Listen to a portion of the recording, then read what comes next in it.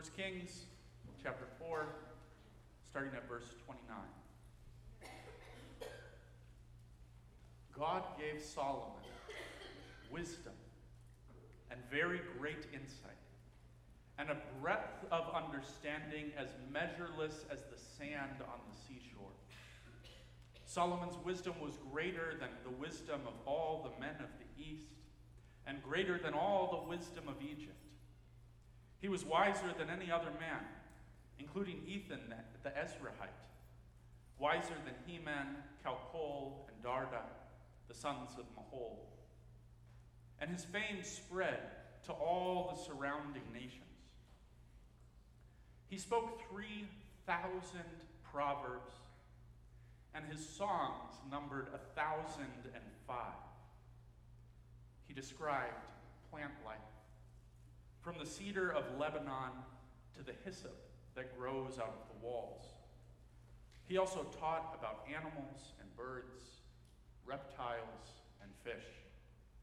Men of all nations came to listen to Solomon's wisdom, sent by all the kings of the world who had heard of his wisdom. This is the word of the Lord. Thanks be to God.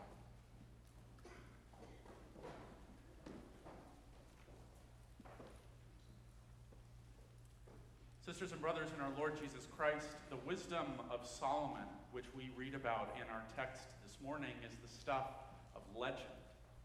Solomon was, according to the Bible, the wisest man who ever lived, which is saying a lot.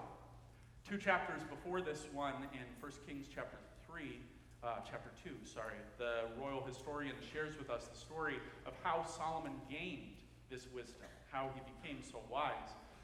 God appears to Solomon in a dream and says, "Ask for whatever you want me to give to you." And the rest of the story, as they say, is history. The young Solomon, the newly crowned king, asks for wisdom. And God is pleased with this request. So pleased that he even gives Solomon all the things that Solomon didn't ask for: wealth and power and family as well. Wisdom is an important theme throughout the scriptures. And Solomon's story is part of that, but it's a big part of that. We call the whole middle part of the Old Testament, between the history and the prophets, wisdom literature. And much of it, maybe most of it, is written by Solomon. A few of the Psalms, most of the Proverbs, and the shorter books of Ecclesiastes and the Song of Songs or the Song of Solomon, all written by this great king. And Scripture's teachings on wisdom, when you look at the big picture, are really incredible. When we look at what the Bible teaches about wisdom, we find that wisdom is about finding and following the will of God himself. Wisdom is found in obedience to God's law, trust in God's faithful promises. Wisdom points us to God, even unites us to God. Throughout the book of Proverbs, wisdom is personified as a noble woman who consistently points people to God. When we look at Scripture's teachings on wisdom in light of the New Testament, we're told in 1 Corinthians that Christ is the power and the wisdom of God. And so, in a biblical sense, in a very real way, to have wisdom is to have Christ. To follow wisdom is to follow Jesus. And that might make us a little bit uncomfortable with the way that our passage for today is written. Because the prophet in this passage describes Solomon's great wisdom, his mastery of this virtue that points us to God, that unites us with Christ. And we read that Solomon not only wrote many proverbs and psalms, but that the breadth of his wisdom was shown in his knowledge of the creation. He spoke about plant life, from the cedars of Lebanon to the hyssop that grows out of the walls. He also spoke about animals and birds, reptiles and fish. And because of this, people from all nations came to listen to his wisdom. It might seem backwards to us.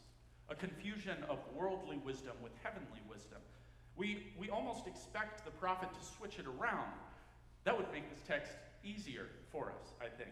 Solomon had worldly wisdom. He knew about plants and animals and birds and fish, but more importantly, he had spiritual wisdom. His teachings pointed people to God. But that's not what the author of Kings does. The way that he puts it, it almost seems like Solomon's Proverbs and Psalms, the part of his wisdom credentials that are actually included in Scripture, they're not really emphasized. Like, it's almost like the author is saying, yeah, sure, he wrote a lot of Proverbs and some Psalms, but this guy was wise. He knew about plants. He knew about animals. And all the nations on the earth sent their wise men to sit at his feet and learn about science. And we might ask, what do plants have to do with divine wisdom? What do trees have to do with the gospel?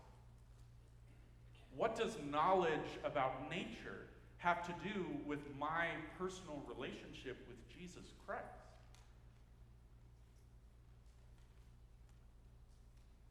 The truth of the matter is that we live in a unique time in the history of Christianity. The past 150 years or so have seen a unique development in the history of the Christian understanding of creation. Many Christians today have a very dim view of the creation. The concerns of environmentalism are not a great concern to those who believe the gospel because this world is going to be destroyed when Jesus returns. In fact, some Christians proclaim with great certainty that the sooner we destroy the environment, the sooner Jesus will come again to finish the job. I disagree with that. You might have guessed. This attitude toward the creation comes from a new teaching in Christianity called dispensationalism.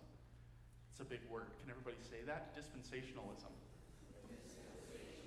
Very good. I'm going to make theologians of you yet. Dispensationalism was a new teaching that arose in the late 19th, early 20th century and rose to prominence with publications like the Scofield Study Bible in the early 1900s, Hal Lindsey's The Late Great Planet Earth in the 1970s, and the Left Behind series, which some of you might have heard of, by Tim LaHaye and Jerry Jenkins in the 90s and 2000s. Dispensationalism teaches that the world is going to get worse and worse and worse and worse and worse.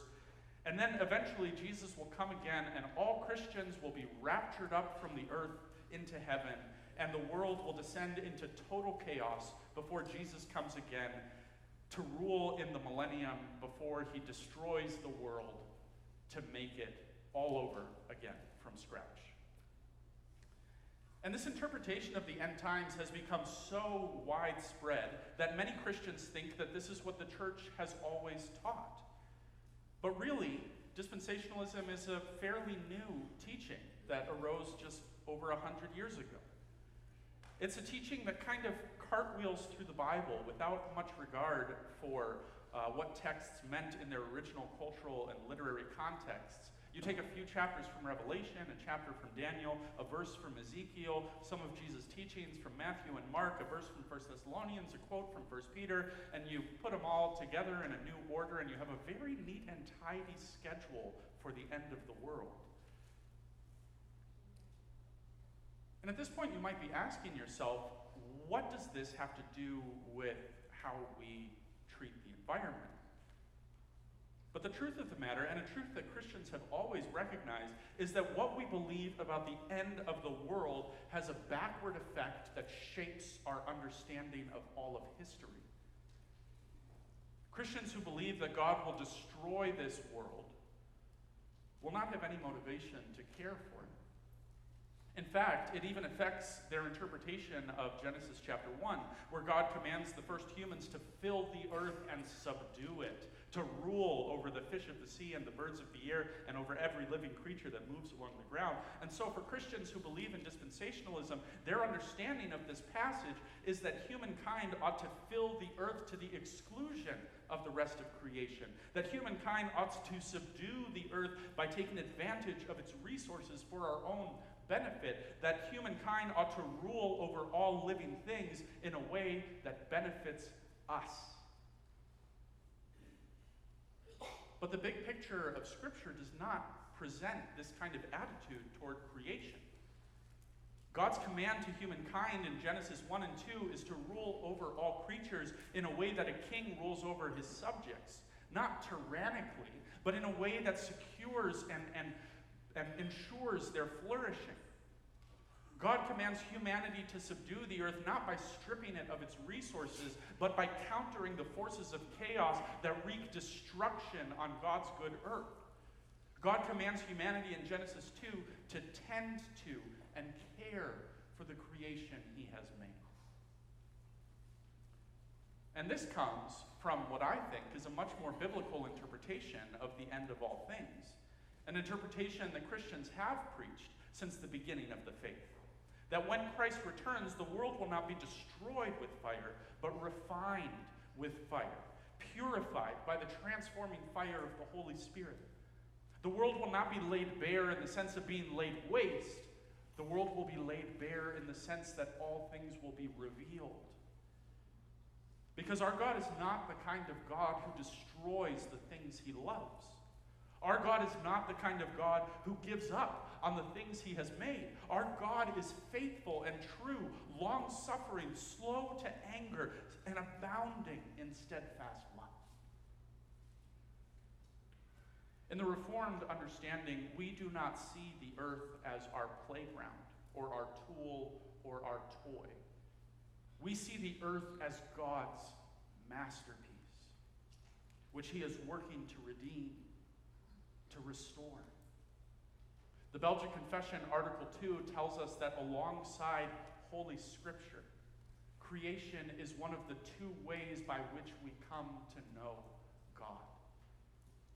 The universe is before our eyes, like a beautiful book, in which all creatures, great and small, are as letters to make us ponder the invisible things of God. The earth is God's masterpiece, and we are its stewards. One Christian writer says that the Christian in creation is like a curator at the museum. The museum is full of artifacts. The curator does not own any of them, but is entrusted with caring for all of them. Some of the pieces in the museum are very valuable and well known, and everybody comes to see them every day that the museum is open. But other pieces are not well known and may be kept in storage or archived. But the curator cares for them all because he is entrusted with their care. The creation is God's masterpiece, and we are its stewards. And this is vital to our understanding of the gospel because it is vital to our relationship with God. As the evangelical theologian Francis Schaeffer once said, if I'm going to be in right relationship with God, I should treat the things he's made the same way he treats them.